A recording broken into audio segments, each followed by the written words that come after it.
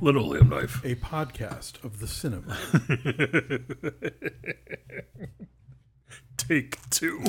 How's that working for you? You, Dave White. Y'all will never hear take one. It's lost to history. And it was fine. It was fine. I just had this whole thing where it sounded like we were yelling, but we weren't. And now you're under yelling, and Yes. everything's great. This is such a great day. It's our 12th.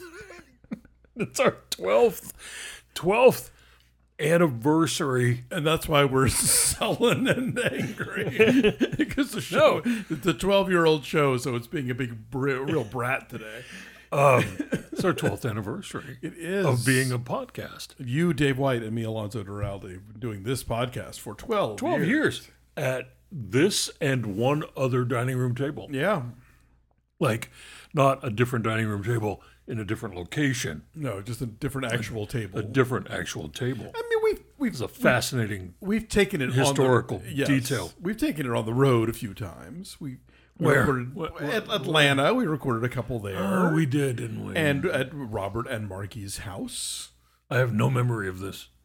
There's a table. There's a picture of us sitting at their kitchen table doing this podcast. You sure about that? Positive. Really? Yes.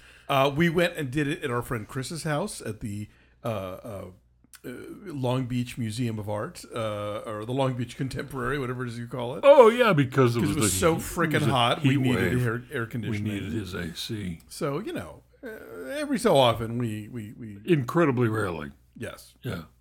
a small fraction of This is a overall podcast that takes place at this dining room Yes, table. yes, it is. We're both film critics for The Wrap. What else? Oh, yeah, we're married. We're married. I co-host other podcasts. Yeah.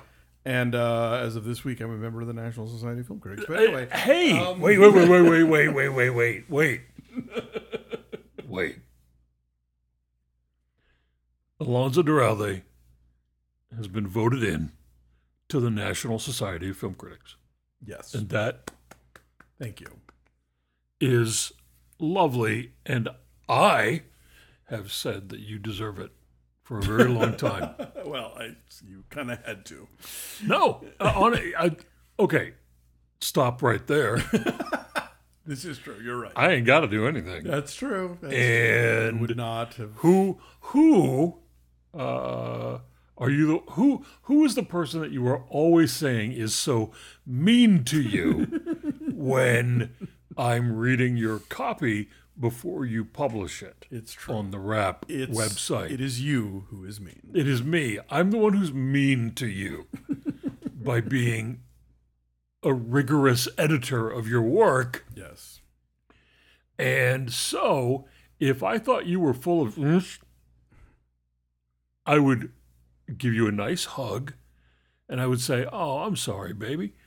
They didn't let you into National Society. They're dumb." But no, they did. They did. So they aren't dumb. There we go. Good thing they let you in, or they would have all been dumb. Every single last member. And they would cower to hear your opinion because you were so famously mean. What I want to know is who didn't vote for you. Oh, I need those names. Like, who were the stragglers? Who were the naysayers? Doesn't who matter. were the? Obviously, they were the minority because you're in. But who didn't vote for you? Who do I need to have? You know what? Disappeared. They didn't get their way, so it doesn't. They're suffering enough by knowing that I'm single-handedly ruining the reputation of this august organization. Some of you listening may ask, Dave White, why aren't you a member of any film critics groups? I will tell you, I have never applied to be a member of any film critic group. You don't like meetings. I don't want to go to meetings. Don't want to vote on things. Don't want to pay dues to an organization. Just don't want to. Right. Don't want to do any of that. And like, who's to say that I would automatically get into anything anyway? If I applied to Los Angeles, let's say I applied to Los Angeles Film Critics Association. Doesn't mean I'm going to get in. No, it's Doesn't mean anybody thinks I'm worth a dang. I would or have worth, to, or worth even one heck. I would have to leave the room for such a vote. So No, you would vote for me. no, they would literally tell me to leave the room. They would not. They would. I mean, obviously, it doesn't come up a lot. There aren't a lot of spousal film critics out there. Has it ever come up? It has not, but I think that would be the deal. Yeah. There is no saying that I would get in the first place. But I'm not going to find out ever because I'm never going to apply. You win by never trying. Who's the smart one now? Me. Just don't want to. I got a text. Yes. Not a text. A DM. Oh, someone slid in your DM? Yeah, somebody slid into my DMs on Twitter and asked a question that I had not really considered answering or even explaining to anybody, even though it's been a thing that's been happening for quite some time now. Is it, have you renewed your car's warranty? Yeah. I said, what car? What was the question? Why do we record Linoleum Knife midweek now? Oh. Because if you're a long-time listener, you know that for years and years and years and years, like clockwork, we were on Sundays. Yes. And then the pandemic came. Yes. And time stopped meaning anything. Everything went cattywampus. And two things happened. Duralde Family Zoom Yes. started happening on Sunday afternoons, which is when we were normally recording Linoleum Knife. Yeah. The Duralde family, they began Zooming each other as a group, and there are a lot of them, every Sunday afternoon. And then came the vaccine, and they just kept doing it. And then came the boosters, and the Delta variant and the Omicron variant, and then those went away. And now life is fairly back to normal-ish, kind of, sort of. They just kept doing the family Zoom on Sunday afternoons. They enjoy each other's company so much that they just want to keep Zooming each other on Sunday afternoons. I'm not saying that this is a wrong or bad thing. I participate most of the time. Yes. Unless I'm busy making Sunday dinner. Yes. But even if I am busy making Sunday dinner, you've been known to chop a vegetable. I have sat at the table and just chopped vegetables for an hour while they all talk. Yeah. But here's another thing, and this is the actual real reason why. I have discussed this already so many times that people are sick of it, but I have arthritis in both hips now. And I'm due for a hip replacement surgery in the early part of 2023, but until then, it has really limited my ability to navigate spaces out in the world where screenings take place. Yeah. Here's a great example. You are going to a screening tonight, a press screening of The Menu. Yes. Is that what it's called? The Menu. You're going to see The Menu tonight. When's that open? Next Friday? Next Friday. Like a week from Friday? That screening is on the Fox lot. Yeah. Now, for those of you who don't live in Los Angeles, and for those of you who are not film critics who go to press screenings on the Fox lot, or the Disney lot, or the Warner Brothers lot, or the Universal lot, or any other lot, How many other lots are there? Are there any other lots? Sony. Sony. There's Sony. There's the Raleigh, Raleigh Studios. So each studio has press screenings that take place on the lots, on the studio lots. Paramount does it as well. Does, yeah. And to get to those screening rooms requires parking in a big parking lot, not close to where the screening room is. Walking across, a long expanse of studio lot to get to the screening room. Sometimes it's closer than other places, but sometimes it's a hike. And there are, I will say there are definitely accessibility issues with all of these. Raleigh is the worst. And Raleigh is the worst. Here's what happens at the Raleigh Studios. You got to go to their parking structure, which is across the street from the lot. Then you got to walk all the way across the entire length of the lot. And then their screening room in the building that you finally get into is upstairs, and their elevator is always broken. Always. Always. Never is it fixed. It is never working. And so I can't do it. I know the Fox lot has made accommodations for people. Like we've had friends who broke their leg or something. Yeah. And they were able to get a parking space close to the screening room as opposed to having to park in the big parking lot and schlep all the way over. Yeah. But even then, even once you're in the room, you have to deal with those seats. Once you get in the room, sometimes the seats are functional for a person in my situation, and sometimes they just aren't. Yeah. So I have a few movie theaters in town that are really easy for me to navigate. Right. The Grove, the Sunset 5, the Lemley Royal, Yeah. the New Art, if whoever's driving can just drop me off in front of the building. But otherwise, some theaters themselves are hard for me to deal with. So I take each place on a case-by-case basis. And so tonight you're going to the Fox lot. I can't deal with the Fox lot. Right. It's too labyrinthine to get from where I need to be to the seat. So for us to both talk about the menu will require you to Going to see it at a theater. So here's When what it happens. opens. The film's now open on Friday. I use my AMC Stubs. What's the top Membership. What's the plus level? A-list. I'm an A-lister with AMC Stubs.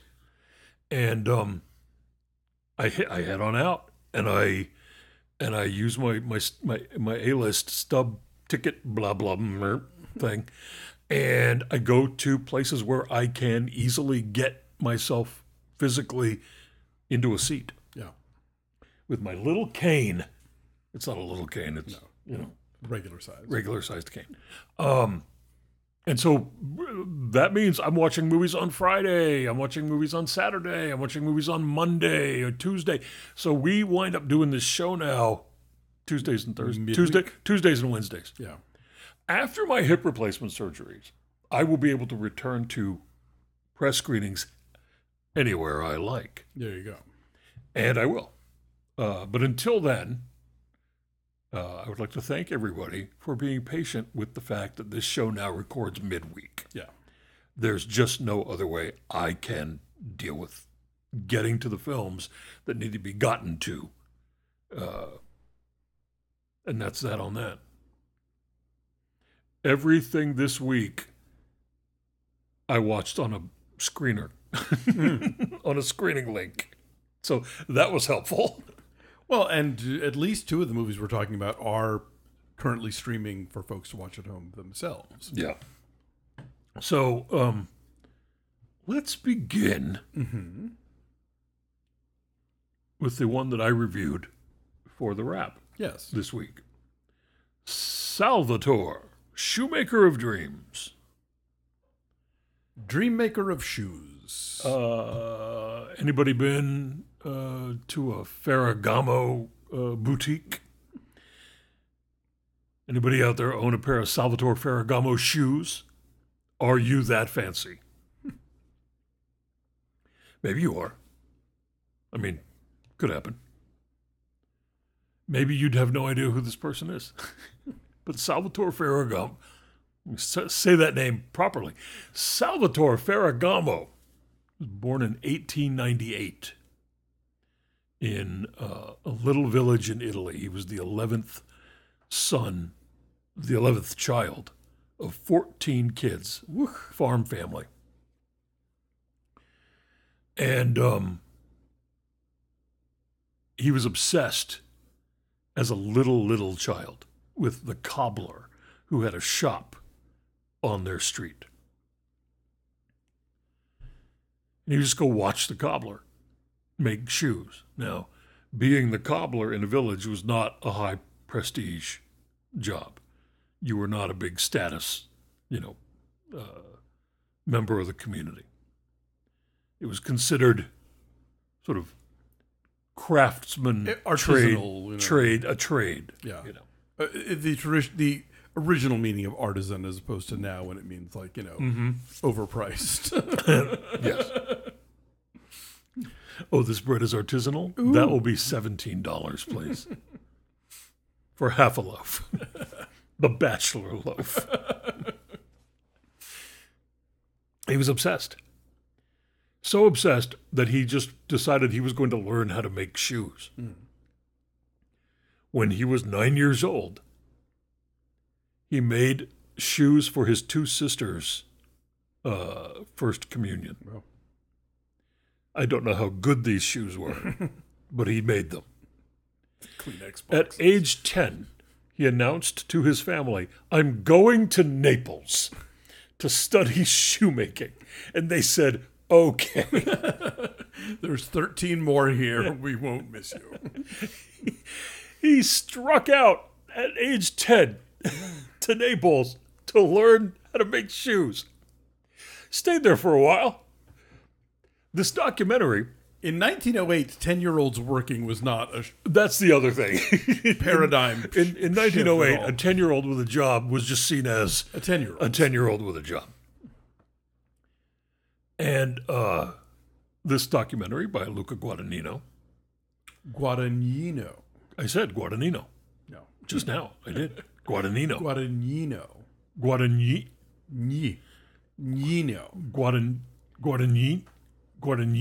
No. Yeah. Okay, stop it. I got corrected on this because for years I was saying Guadagnino, and it's Guadagnino. I didn't say Guadagnino. I know, but I'm just saying now I'm trying. Carry on. He's got one more movie this year, so I get know. ready for it. I know. Where was I? Okay. This documentary. He doesn't explain where he lived while he was in Naples. At age 12, he returned home to his little village where he established a shop of his own. Beat it, cobbler. He employed an assistant who was 7. I'm not making any of this up. Of course not. He did that for a few years. At 17, he said, "You know what? I'm going to the United States. That seems like a fun place. Off I go." It was 1915. He gets to Ellis Island. He goes to where his brothers are in Boston. His brothers have already gone ahead of him and work in a shoemaking factory in Boston. He gets to Boston. He sees the mass production techniques, turns up his nose at this and says, "Nope, I'm going to do things my way. I'm getting on a train and I'm going to California." Gets on a train. It's the place I ought to be. Yeah, gets on a train. Thinks, this Santa Barbara sounds nice. Winds up in Santa Barbara. Well, it turns out Santa Barbara is where the silent film industry was located. They had not yet really... Hollywood hadn't become a thing yet. Happened quite exactly yet the way we understand it today. He goes onto a set. He says, I see you need boots. I'll make boots for you." They said, "You mean you'll do it here? Because we've been getting them from another town in California, and when the shoes arrive on set, sometimes they don't fit and sometimes they're bad. And Salvatore Ferragamo said, they will fit and they will be good. And they said, great, we'll pay you more than we're paying these people. So he did it. He began making boots for Westerns. Pretty much every major silent film that you see, he made the shoes for. Wow. Then, silent film stars, Mary Pickford, Lillian Gish, were like, hey, would you make me some shoes? He said, sure. He begins making custom shoes for what is emerging as a job that has never existed before, a movie star. Right. Side note, during this period of his life, D.W. Griffith sponsored a Who's Got the Sexiest Legs contest. Oh, did he? You know, D.W. Griffith liked a lady with nice legs. Okay. And you could just have a contest back then. Sure. And who's got the pretty legs? And women would enter this contest. Turns out the first prize was a 6-month contract with D.W. Griffith. Salvatore Ferragamo was tasked with making the shoes for the winner, because you were also judged on your ankles. Well, and you needed a nice pair of shoes to show those off. Mr. Ferragamo was also given the honor of selecting first runner-up. Oh. So D.W. Griffith chose, I'm blanking on the name of who the woman was that got the 6-month acting contract with D.W. Griffith, but Salvatore Ferragamo chose the first runner-up because he thought she looked the best. Her name was Joan Crawford. Was it Joan Crawford or was it Lucille Lesur? She might have still been Lucille at that point in her life, because she was a dancer. Oh yeah. She shook her shimmy. Our dancing daughters. I love this movie because every detail of his life, from say birth until death, is fascinating. He made shoes for every movie star. You see these shots in the film. There's so much archival footage and photography. It's very much a traditional doc form. There's lots of talking heads, but the talking heads are Martin Scorsese talking about the birth of Hollywood and his his countrymen. Yeah. Ferragamo. You've got costume designers. You've got fashion historians. You've got contemporary footwear superstars, Manolo Blahnik, Christian Louboutin, who are all like, he is the master. He is the king. And nobody who you would just say is sort of like a fashion person of the moment.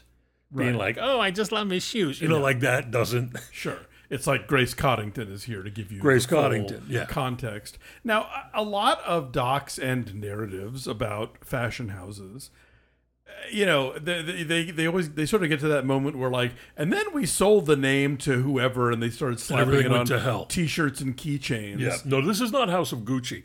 This is also a story about the Ferragamo family, because you also get these interviews with his. And they still run the business. They still run the show. Those children, the grandchildren, the nephews, name it. Like his wife, Wanda, ran the business from the 60s until her death. And so she was, I don't know how much younger she was than he was at the time that they were married, but she lived until like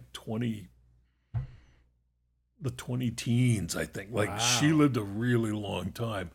And because this is official, this is the official story, right. It's got the family, not only endorsed by the family, yeah. It's not just endorsed by the family, it's, with the participation of the Ferragamo family. you're not going to hear a bad word about this guy. And you know what? Fine. I don't care. I just want to know. I just want to know what he did. I want to know all the innovations that he made in the world of shoemaking, and he did. He enrolled in USC again, age 19 or something, to study human anatomy, just so he could make the shoes comfortable. Because up to that point, people hadn't really thought much about making shoes comfortable. Did you say he invented the arch support? Basically invented arch support. Wow. The dude was not just an artistic visionary because he made all these really gorgeous, shoes throughout the history of the 20th century, but he utilized the materials that he had on hand. Like he dealt with Mussolini because he was back in Italy by then. Right.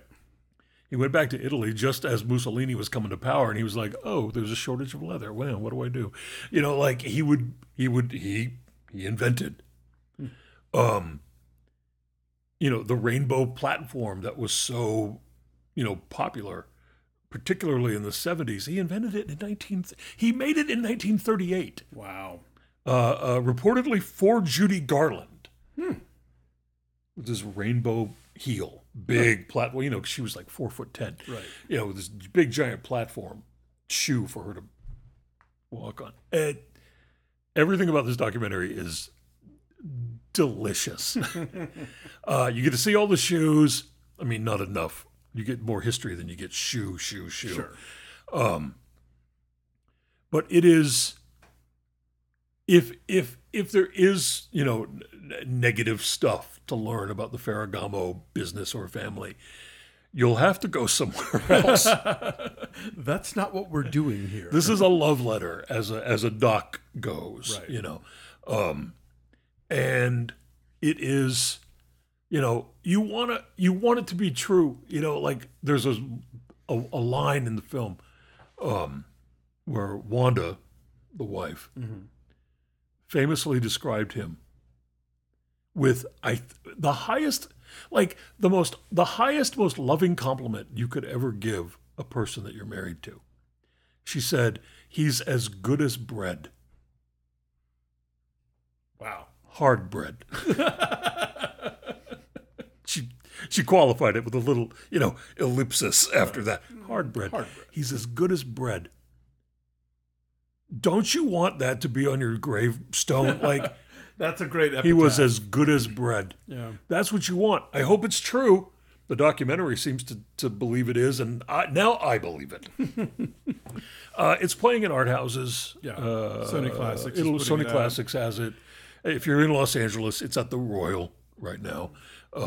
It'll be streaming like lickety-split before you know it. And Guadagnino, was a journalist before he was a filmmaker. He was a film critic. So, this is... he knows what he's doing in terms of storytelling and interviews and that kind of thing. Hey, why don't you talk about the movie called My Policeman? It's funny. I keep thinking about how this movie has a lot of sort of structural similarities to a movie I really like this year called Benediction. Yes. But it's not nearly as good as Benediction. It is not. But talk about what it is, where it comes from. Sure. All those things. This is a British movie. It is directed by Michael Grandage. Michael Grandage, who did a film that I really did not care for called Genius, about a legendary book editor, Max Perkins. Yeah. But written by Ron Nieswaner, who did the Philadelphia screenplay. Yes. Based on a novel. And it is a film that is set in the 50s and in what I was unclear what the current moment was, but you astutely pointed out being 1999 because somebody references an artwork that we're all supposed to know about, Dave White. I'm just saying this. Okay. Can we just pause for just a moment to give me my... To bask in your glow. No, not to bask in my glow, but just to, I'm just going to explain how I knew this thing. Okay. And I'm not... Listen... You're real jazzy about this. You behave. I'm jazzy to you in private. In public, I will simply say this. sometimes I know things. It's true. Sometimes you You gonna blame me for knowing things? No, you're not. How dare you? Yeah. All right. The film stars Harry Styles, Yes. Emma Corrin, Yes. Gina McKee, David Dawson, Rupert Everett, and Linus Roach. Yes. Now, 6 people, 3 characters. 3 characters. 3 of them play the 1999 versions. 3 of them play the 1957 versions. Okay. At the beginning of the film, we see Gina McKee taking care of Rupert Everett, who has had a stroke. And Gina McKee's husband, Linus Roach, is upset about this. Not happy. Because they've moved the guy into their home to take care of him. You learn why over the course of the film, who these people are, etc. What they mean to each other. But before all that takes place, Gina McKee sits down at the bedside of Rupert Everett and says, "Oh, look, it says here in the newspaper that a young woman was nominated for the Turner Prize." Now, the Turner Prize is a very well-known British art prize. I say well-known. Well-known to me and people who give a heck about that sort of thing. I know what it is. In 1999, the young woman that was nominated for the Turner Prize, and Gina McKee goes on to say, she made a sculpture of a bed, and it's unmade. Imagine that. People are talking about it. I'd like to go see it. The minute she said that, I thought, oh, that's Tracy Emin. That's Tracy Emin, and the sculpture is My Bed. That's the name of it. And it is not just something that I happen to know, but it's thematically embedded in this story as well, because Tracy Emin's work is very autobiographical, or at least at that time it was. When she was new and she came along in the 90s. It was new, it was very personal, very intimate. That bed in the sculpture was her bed. And it was all these other things around the bed that were, evocative of her life as a sexually active young woman and the men she, was occasionally involved with, and, how she cared for herself in that time, of her life. So the story of that sculpture is the story of intimacy in a bed. Gotcha. And who gets to be in that bed, and who gets to see that bed, and who gets to see that bed in the state that it is in the sculpture. Okay. We're using the word sculpture here as the way like Duchamp would. This is sort of a ready-made sculpture. Yes. Okay.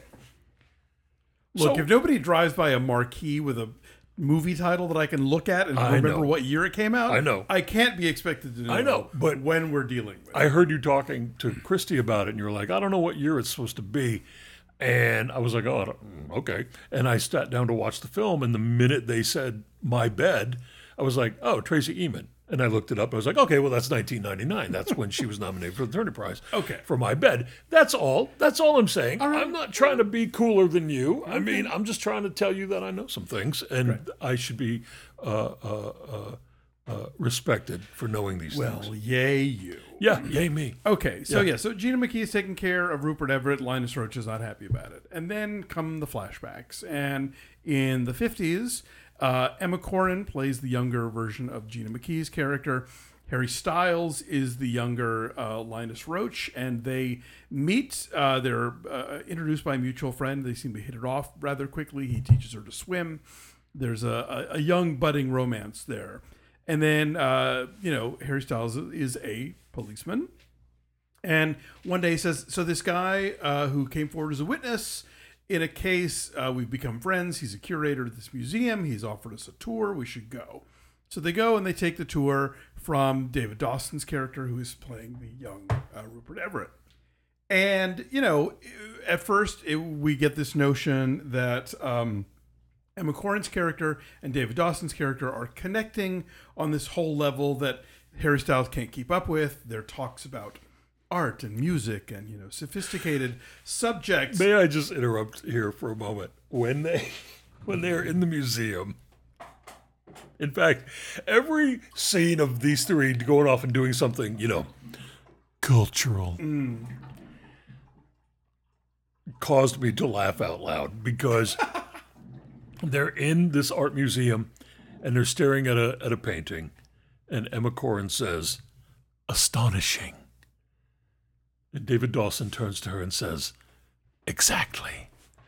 And I thought, I'm going to punch you both in the face. Isn't that how you art people talk? Yes, that is exactly how we talk.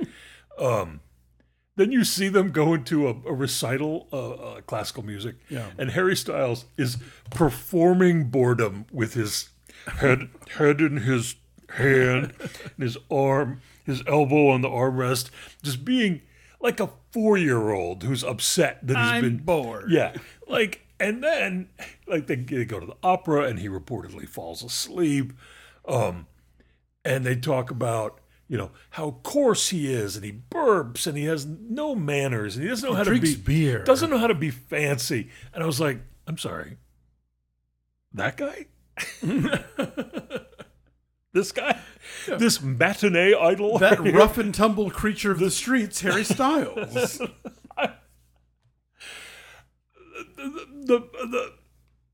The indicating going on in these scenes is hilarious, and the miscast situation going on here with Mr. Styles. I don't begrudge him his need to be an actor, his desire to be an actor. I would say his performance in Don't Worry, Darling is good. I don't find him embarrassing in either of these movies. I just feel like... But he is either being directed to a performance that is not right for him, or he's been cast as a character that is not right for him. I haven't quite figured it out yet, I want you to keep going with the story. He is... I think he needs to be in like a Spice World of his own, because you put him next to Florence Pugh or Emma Corrin, and it's like, this is not, one of these things just doesn't belong, And that's not his fault. Like, those are the. All right, I'm going to say some more before you keep going with the story. I believe that he will unlearn the pop star moves that he has, probably that are in his DNA. Sure, not even conscious. There are scenes in this film where he is so bright and so winning that you think, I'm sorry, but you're a coarse, ill-mannered policeman? No, you're not. Look at your hair. You are giving off just radiance. You are a guy who should be on the stage at Wembley Stadium performing for 40,000 people in a couture gown. Yeah, like it's wrong that you are here being this guy right now. If this were like the Mike Leigh version, you would have somebody like a David Thewlis playing the policeman. And you are not getting that here, and that is granted a missed opportunity. It is not Harry Styles' fault that he's cast in this film. And I do, like I say, I believe that as time goes on and he desires to be in more films, he will get the moves down of playing a character. Or wisely, cue to characters who are more like he is. I don't know. And he needs to call Colin Farrell. Well, sure. And be like, all right, teach me your wisdom. Yes. You know what I mean? Help me find my path, Sensei. Yeah. Anyway, so because, Emma Corrin and David Dawson are hitting it off so much, and Harry Styles is sort of like, slack-jawed off to the side, you're thinking, is this a love triangle? Are the two of them going to wind up together? And then, of course, the big, ta-da-da here is that actually the whole time Harry Styles and David Dawson have been a couple. They've been stepping out. They've been stepping in. They've been carrying on. They got themselves in too deep. But Harry Styles is basically trying to hook in Emma Corrin to be the beard because it's the 50s, and just any whiff of gayness just gets you sent right to jail in the UK. and in the U.S. and in a lot of other places. And so we go back and forth between like what happened between the three of them then and what's happening between them now.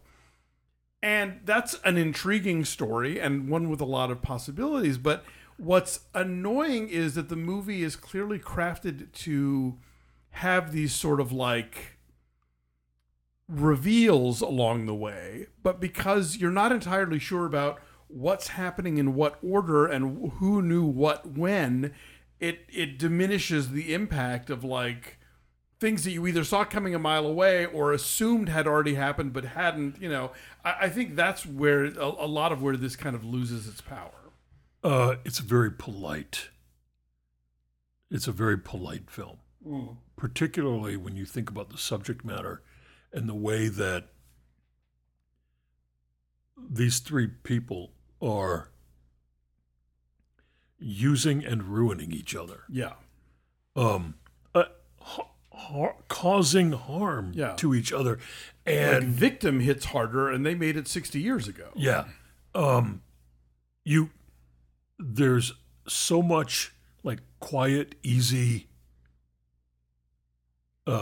resignation and forgiveness happening. Yeah. That you think, really? Isn't there massive betrayal you happening didn't here? go through like even a little bit of like fury, rage, Well, like, and some acting out does occur. yes, but I mean, Yeah.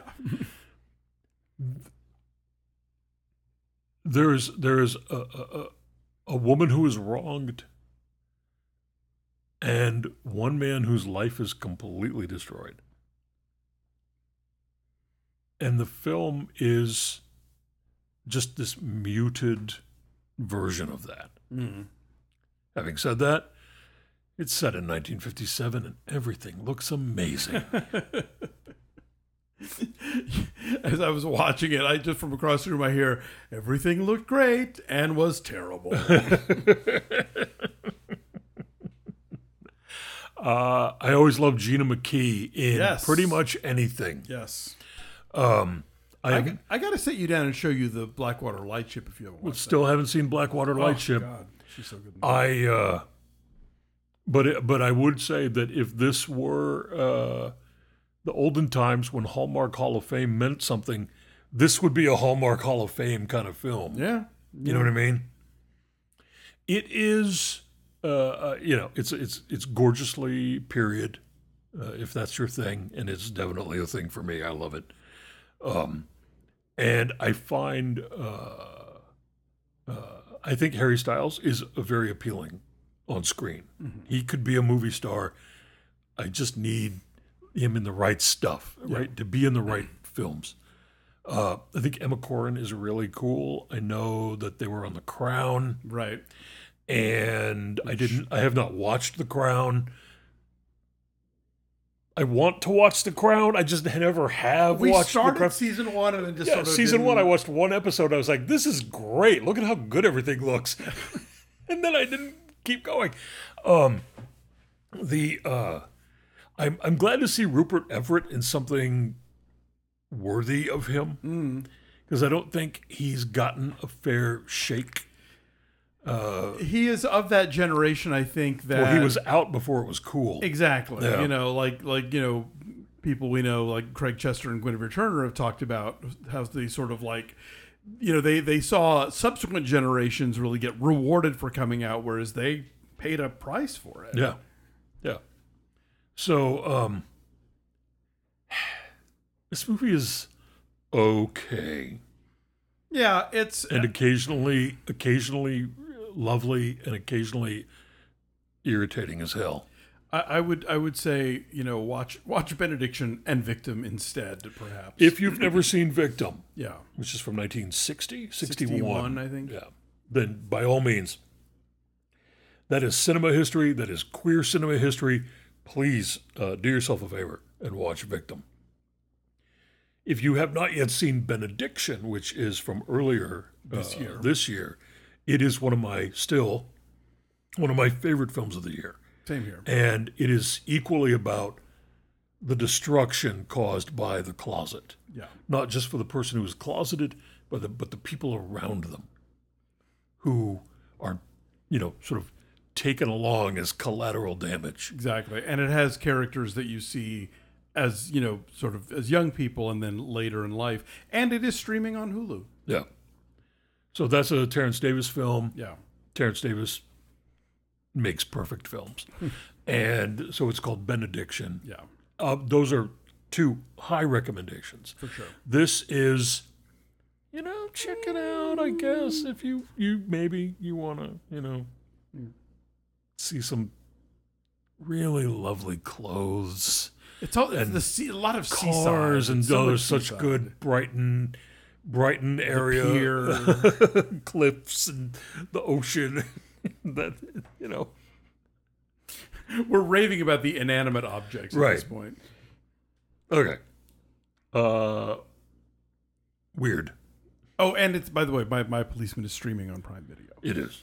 Weird, which is streaming on Roku channel, is the Weird Al Yankovic biopic. And because Weird Al Yankovic has built a career out of parodying other songs, naturally his biopic is basically a parody of other biopics. Mostly rock. In the Walk Hard vein. Yes, definitely. But even goofier. Yeah, even than Walk and Hard. also not exclusively just rock movies, but certainly there's a lot of that. And unlike Walk Hard, it's based on a real person and nothing is true. Yes, no, it's one lie after another, which is, and so it's great in the closing song where he says that this is absolutely 100% true. Also, this song qualifies for Oscar consideration. Yeah, so it's the early years of bitter struggle. The father who doesn't understand him. As Christy pointed out, I caught His that. real life parents gave him the accordion and encouraged him to follow his dreams. Yes. That is exactly what happened. Not in this movie. Julianne Nicholson plays his mother, who, of course, also played the mother of Marilyn Monroe in Blonde. And then Right. Christy reminded me that Toby Huss, who plays his father, also played the makeup artist in Right. Blonde. Right. The polka is an instrument of teenage rebellion in this movie. Yeah. The polka parties and whatnot. He kind of, I swear, if I ever teach film again, I'm showing the My Bologna scene. Yeah. Because the scene in which he is inspired to write his first hit song, My Bologna, is such a brilliant parody of every stupid biopic you've ever seen about an artist, Yeah. where all the inspirations come just clanging down on their head and they have this eureka moment. It really just, I can't stop thinking about how funny that scene is, because I've seen it done with a straight face in so many Film not very after good film movies. after film after film. Yeah. Yeah. So, of course, he becomes a huge success, and then Madonna enters his life, and she turns him into an alcoholic, and eventually they run afoul of Pablo Escobar. Like, it's nuts, this movie. And it gets a little draggy toward the end where it's like, okay, we get it. But it is so, for the most part, like, makes the laughs happen very consistently. There's a great scene early on. I've heard it's actually the same house as the Boogie Nights pool party. That's funny. Where I wondered about that because when I knew that they were doing the Boogie Nights pool party sequence, they were goofing on that. If it's not the same house, it's definitely the same, I hope it's the same house. vibe. Yeah. His mentor, Dr. Demento, invites him to a pool party, whose guests include like Pee Wee Herman and Divine and in character. In character. Yeah. People playing these people. Elvira, Salvador Dali, Andy Warhol. He is challenged by Wolfman Jack and that guy from Queen who introduces himself and nobody knows who he is because he's not Freddie Mercury, to come up with a parody of Another One Bites the Dust, and of course on the spot cranks out Another One Rides the Bus. Right. It is a silly movie. Daniel Radcliffe is totally committed to the bit as Weird Al Yankovic, with the hair and the glasses and the mustache and the Hawaiian shirts. It is exceedingly silly, and I really am glad I saw it. I love this. And I've never really cared about Weird Al's music. Same here. Yeah, I think we're a little old to have been like, super into him. Weird Al came along. The first I remember of Weird Al was My Bologna. And that's already like, what, 82? Yeah. And I remember thinking, I'm sorry, who is this guy? And then, I lost on Jeopardy, I remember. And then I lost on Jeopardy, and then Eat It. Yep. And I remember watching the Eat It video on MTV and thinking, I don't like this. I'm irritated by this. And that has sort of been my reaction to his music for most of his career until recently. I would say in the past 10 years or so. He's become a comedy elder statesman. That is correct. So our friend Nathan Rabin has written multiple books about Weird Al. Yeah. What I've come to understand in the past decade or so is that irritation is part of his act. Yeah. And that I don't have to like his music, but I really like him. I'm really glad that he's in the world. I'm really glad that he does what he does and annoys people with it. Like, I find that now, after all this time, I find that charming, and I think he's cool. Well, I think he's also like one of those rare kind of pop culture figures, not quite to the level of Dolly Parton, but it's like no one's mad at Weird Al. No. You know, he just is. And I've kind of found him mildly amusing, but never to the point where I've actually purchased any of his albums. Like, I like the song UHF, and I've still never seen the movie UHF. Right. But you know, yeah, I every so often he'll pop up with something like Amish Paradise, where you're like, oh, Weird Al's doing his Weird Al thing, and you know. And then, but like, you know, when he's cameos on The Simpsons or something, that's always kind of fun. And we are a better country for his presence, than if he did not exist. Yes. And did you ever hear "Trapped in the Drive-Thru"? His "Trapped in the Closet." I thought that was actually kind of brilliant. Yes. So this film, while it didn't make me love those songs anymore than I ever did, it just. It reinforced my belief that he's great as a pop culture figure, as someone that is just purely fun. And there's so little in the world that is just purely fun anymore. It seems to me. Maybe it's just the fact that I'm now getting old and everything seems dark and miserable. But and he's always, the fact that he exists is a good thing. And this movie is so dumb and so funny. And the thing is, like, he is such a not a rock star in terms of the fact, like, he's been married to the same woman forever. He's not, his life is not extreme in any way. I remember his behind the music. He's very low key Christian. Did you know that? I did not. Yeah. But see, I didn't know that. That's how low key he is. Yeah. You know, he did a behind the music years ago, which was really funny because, like, there's no there in terms of like scandal or whatever. Like, there was one, like, they get to a part where he put out some album that only went gold or something. Yeah. And he goes and he does this whole like interview where he starts like fake crying. He goes, and that year I could only get the medium-sized jacuzzi. You know, like, he's goofing on the idea that he is a rock star, quote unquote, in some way. And so that's all that this movie does, and just takes it to the limit. Also, there are a million cameos. Try not to read the IMDb page before you see it. I went to the IMDb page and no one's there. So no, that's not. No, is that not true? When I watched it, everybody was there. Maybe on my phone, maybe they didn't give me everybody. Well, just don't go to the IMDb page. Don't go to the IMDb page. You want to be surprised because the cameos are fast and furious. There are so many of them, and everyone is on screen for just a few moments. You're like, oh hey, it's hey. It's, they got a lot of people to just show up and goof around for a day.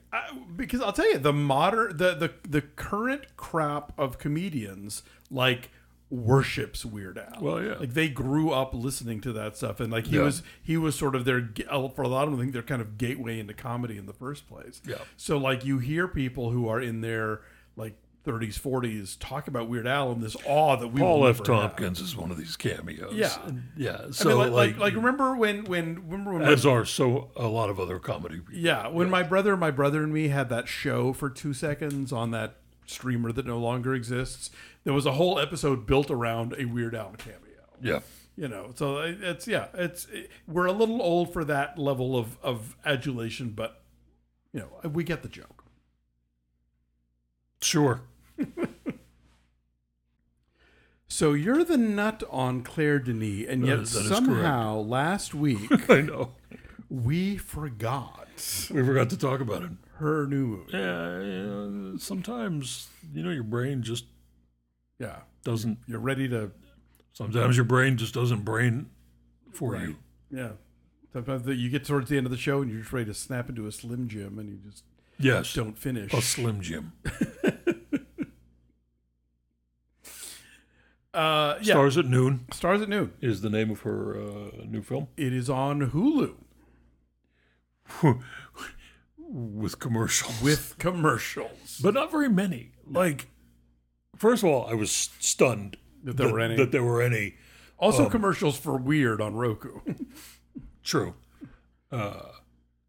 Like, about 10 minutes into Stars at Noon, there were commercials, and I was like, commercials in a Claire Denis film? What would Isabelle Huppert say? What's happening? And then about at the 30-minute mark, there are more, and then there aren't any for the rest of the film, Yeah. which is strange. I don't understand what that means, but anyway. It is based on a novel of the same name by Dennis Johnson, who wrote Jesus' Son. It stars Margaret Qualley and Joe Alwyn. The book, I believe, was set in the 80s.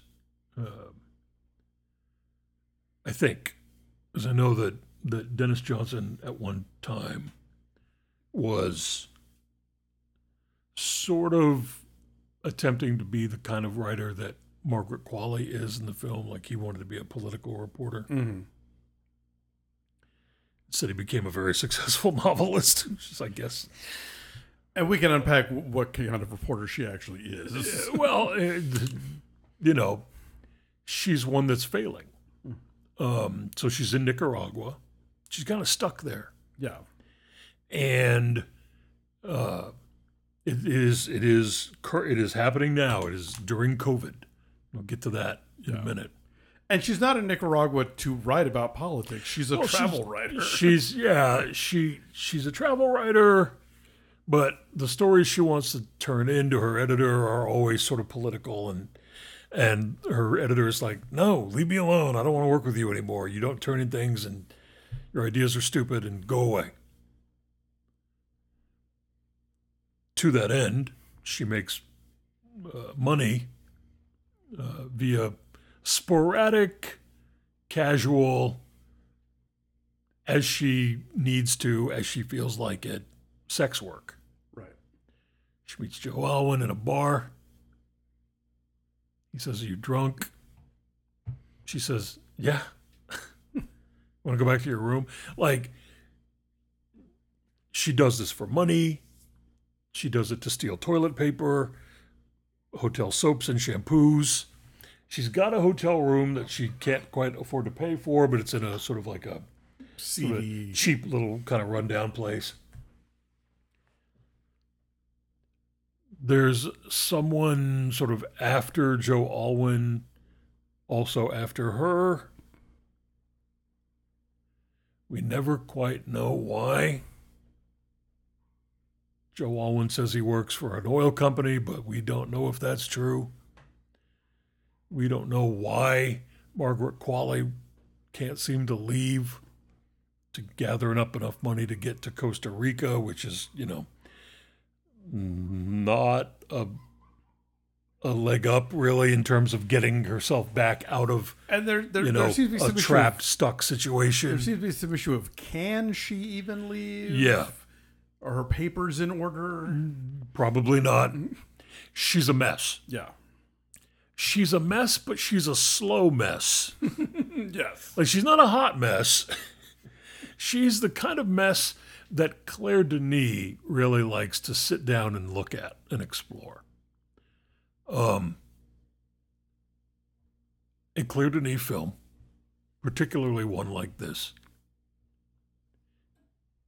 is very frequently set in a place that has been picked dry by corporations, invading governments, Colonizers. imperial forces, all manner of colonization, Yeah. political and economic. The United States, very famously, in the Ronald Reagan years, intervened in Nicaragua to destabilize their government. If you don't know about this, just Google it. Yes. And the U.S.'s general history of interference in Central America goes back centuries. Central and South America is a favored punching bag and Stomping ground. and literal stomping ground for the United States. So, all right, I'm going to refer back to Beau Travail here. Bear with me, Alonso Duralde. Okay. Claire Denis takes characters, white material, same-ish sort of overall situation here.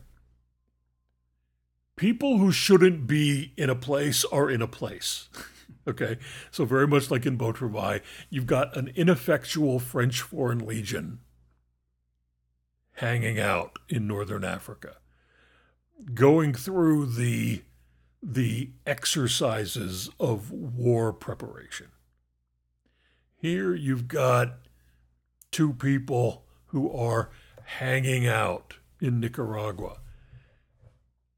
They're kind of being chased, but they're when I say they're both slow messes, because he's one too, they're being chased slowly. Like they're there are moments where maybe they're in danger, but no one's really sure, and they get away from whatever it is without all that much difficulty. So there's not political intrigue going on here. No. There's not even erotic intrigue going on here, even though they are two adults who really like to have sex with each other, and there's a lot of that in the film. It's about people who are enacting empty rituals and spinning their wheels in a place that might be very dangerous for them, and they probably ought to leave as soon as they can. And if they move more slowly than you think they should, that's because Claire Denis likes to watch them move as slowly as she wants to let them move. I love Claire Denis. I love her films. And I love that she points her camera at sort of the dissolute and the meandering and the people who are maybe not even the first wave of interlopers, but they're interlopers all the same. Sure. Even if they're sweeping up. And they're picking at the carcass of what more powerful people left behind. But so much of her work, and I'm not talking about films like, let's say Friday Night or 35 Drops of Rum, which are 35 Shots of Rum, which are more kind. I guess that's the word. Compassion to the characters. Yeah. Here, she's an observer of her characters. Insects under a pin. And I think she wants at least survival for them. Yeah. But she's not going to do anything to make that happen. Stop. Don't.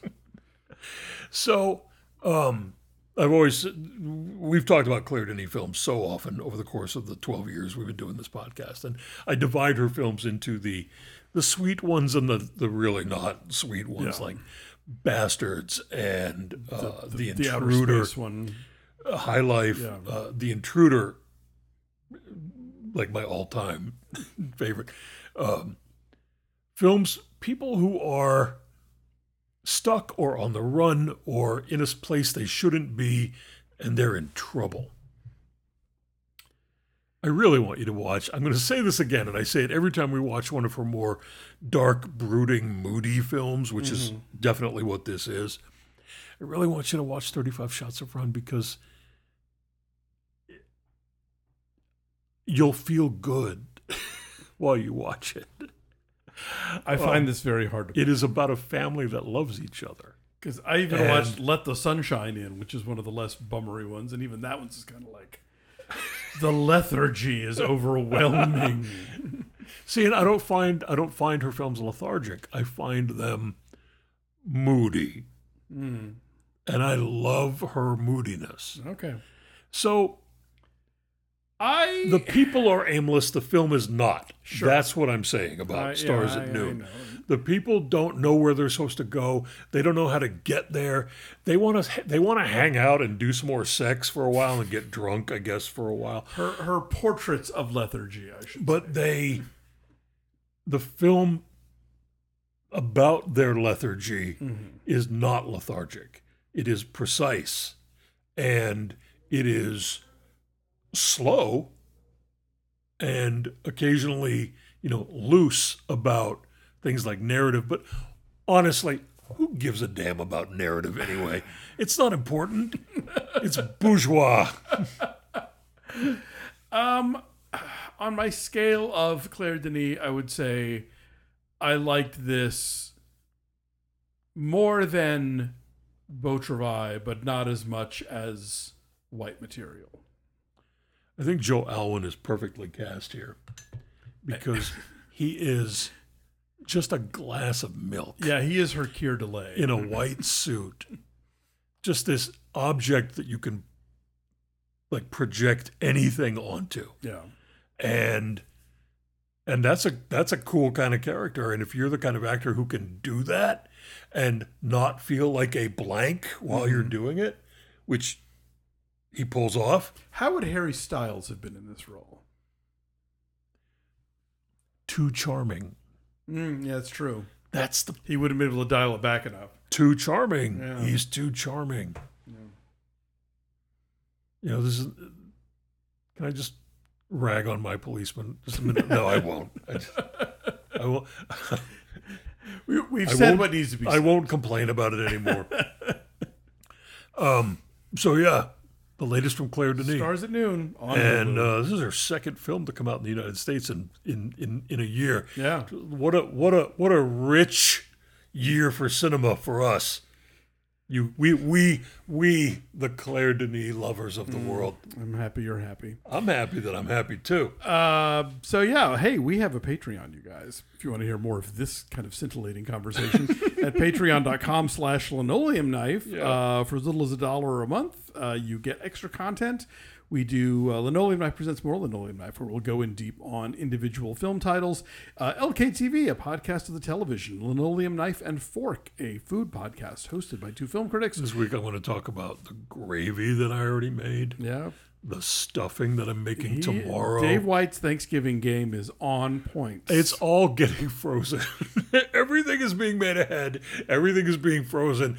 I don't have the legs under me to spend all Wednesday and all Thursday dancing around the kitchen. In the kitchen. I'll be exhausted, and I want to kick the fewer than a handful of people coming over for dinner. Yes. I want to kick them out by the time it's time to sit down to eat if I do it like that. So I'm doing it a little bit at a methodically. Time. And these are the things we discuss on Linoleum Knife and Fork. Yes. In much greater detail. Linoleum Nights, where we talk about whatever we want to, however we want to, and lots of other cool stuff. So, yeah, patreon.com/linoleumknife. Check it out. And we have some letters. Yeah. Where are they? Where are those letters? Hey, I got some letters. We got some They're letters in the right place here. where the letters go. Benjamin says, this conversation about Till. It makes me think of being a child in New Jersey in the 80s and how embedded recent history had been whitewashed and then turned into awful sitcoms like Different Strokes and Webster. We were talking about the idea You're of not wrong. Yeah. growing up in the 70s and 80s where pop culture just sort of made you think that, oh, American racism is a thing of the past and we're all one big happy rainbow coalition family now. Yeah. Timothy. Hey, guys. I'm curious about your home entertainment setup. Given that you have neighbors and live in an apartment, I imagine you can't go too crazy with the audio equipment. So, a sound bar? Subwoofer? Do you use only the television's speakers? Yes. Yes, we use only the television's speakers, and the television is plenty loud. People who live in very old apartments with thin walls who go crazy with their audio equipment are a-holes. Yes. Because believe me, when our neighbors play like the EDM, we hear every ounce of it. Yeah. I mean, and then we do a little dance together in the living room. You will never see that, not even on Patreon. No. I'm just here to tell you. That is a personal, private Boogie Down production. Yeah. Furthermore, what size television do you have? I don't know. Big, 46, I think. big enough. It's not giant. Yeah, it's just a regular I TV. seem to recall when I was shopping for it, you said we can have 46 inches and no larger. Well, I didn't want it to overwhelm the living room. I don't Sure. like, here's the other thing I don't like. I don't like a gigantic television in a small living room. Yeah. And we live in a 1950s apartment. We live in a spacious two-bedroom apartment for 1951 or whenever this building was, erected. Yes. So there is, a proportion situation that I want to maintain, and I don't want a giant television. So we've got a medium-sized. This was a living room Medium designed loud. for a 10-inch Philco in the corner. You know? Exactly. Do you have a Blu-ray player? Yes, we have a region-free Blu-ray player. We do have a region-free Blu-ray player, so we can watch anything. Yeah. And we have a combo DVD VCR. Right. The VCR also has, the DVD player also has a VHS capacity. Yes. And so that's very good for us because we have a closet shelf of VHS tapes that, To this day. to this day, things that have never been made available on any other format. So, so we do not have a 4K No. Blu-ray player, and I don't see the point.